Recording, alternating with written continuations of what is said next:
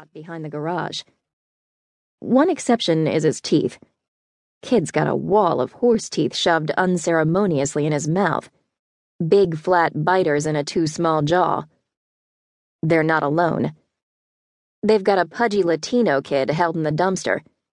Dressed well, this kid. Blue shirt buttoned tight to the neck, hair slicked back like he's a gangster or a preacher's son. Jonesy's hemming him in with a flat-bladed shovel, like the one Atlanta's mother uses to edge out her flower beds. Atlanta can see something sitting at the edge of the shovel. A turd curl of dog shit, by the looks of it. The three boys, not really, given that they're all 17 or 18 years old, but boys because they're acting like mean little shits, stand and give her a real hard look. "Hey," Jonesy says. He nods, grins, shrugs as if to say, "Yeah, what of it?" The Latino kid, she thinks she's seen him at school too. She figures him to be a sophomore, maybe a year below her. He gives her a look like he's not sure if she's friend or foe. He's got a cut across his brow, a line of blood running down the margins of his round, mocha-colored Charlie Brown head. Virgil gives Jonesy a sharp elbow in the ribs. Jonesy waves him off and says, "Like the police say, nothing to see here. Move along." "That kid okay?" she asks, lifting an eyebrow. Jonesy nods a vigorous, almost comical nod. "He's great. We're just playing a game." She looks to the kid in the dumpster. "Are you okay?" The gentlest shake of a head. "No." Again, Virgil elbows Jonesy, but Jonesy retorts, "Fucking quit it." "Looks to me like you're trying to make that kid eat a shovel of crap," she says. "It's chocolate," Jonesy says, stifling a laugh.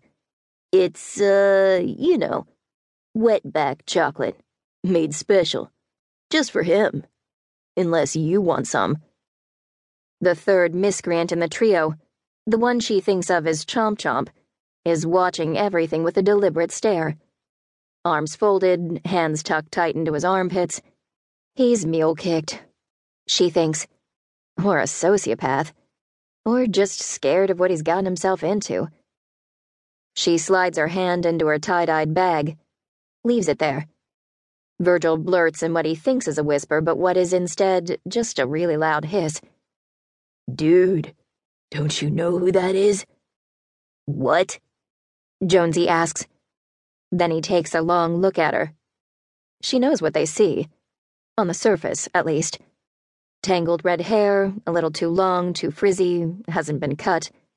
A patch of freckles across the bridge of her nose in the shape of a small Band-Aid. Old ratty bomber jacket.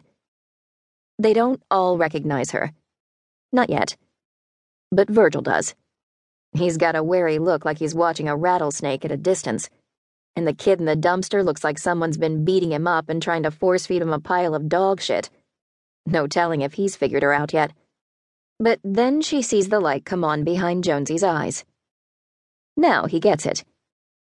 "Right," Jonesy finally says. "Right. Burns. Yeah, Atlanta Burns. That's a name." "Sure is," she says. "So, listen. Why don't you boys go home?" "Is that like a southern accent?" Jonesy asks Virgil. Virgil nods, but it's not like it's a secret. Up here, middle of Pennsylvania, her accent sticks out like a bent and broken toe. "Cool. My dad's got a rebel flag on his pickup." "Then your daddy's a jackass." She says it before she means to say it, but that's how she is. It's like the bouncers who are supposed to be guarding the door to her mouth are on an eternal smoke break. Even still, she continues. "That flag's not just the emblem of being a racist asshole, a club to which your daddy probably belongs happily, but it's also the Confederate flag. The one carried by Southerners to say to the Yankees, 'That's your daddy, a Yankee. Don't tread on me or I'll pop a musket ball up your ass.' Northerners driving around with the Dixie flag is like a Jew wearing a Go Hitler baseball cap." Jonesy's smile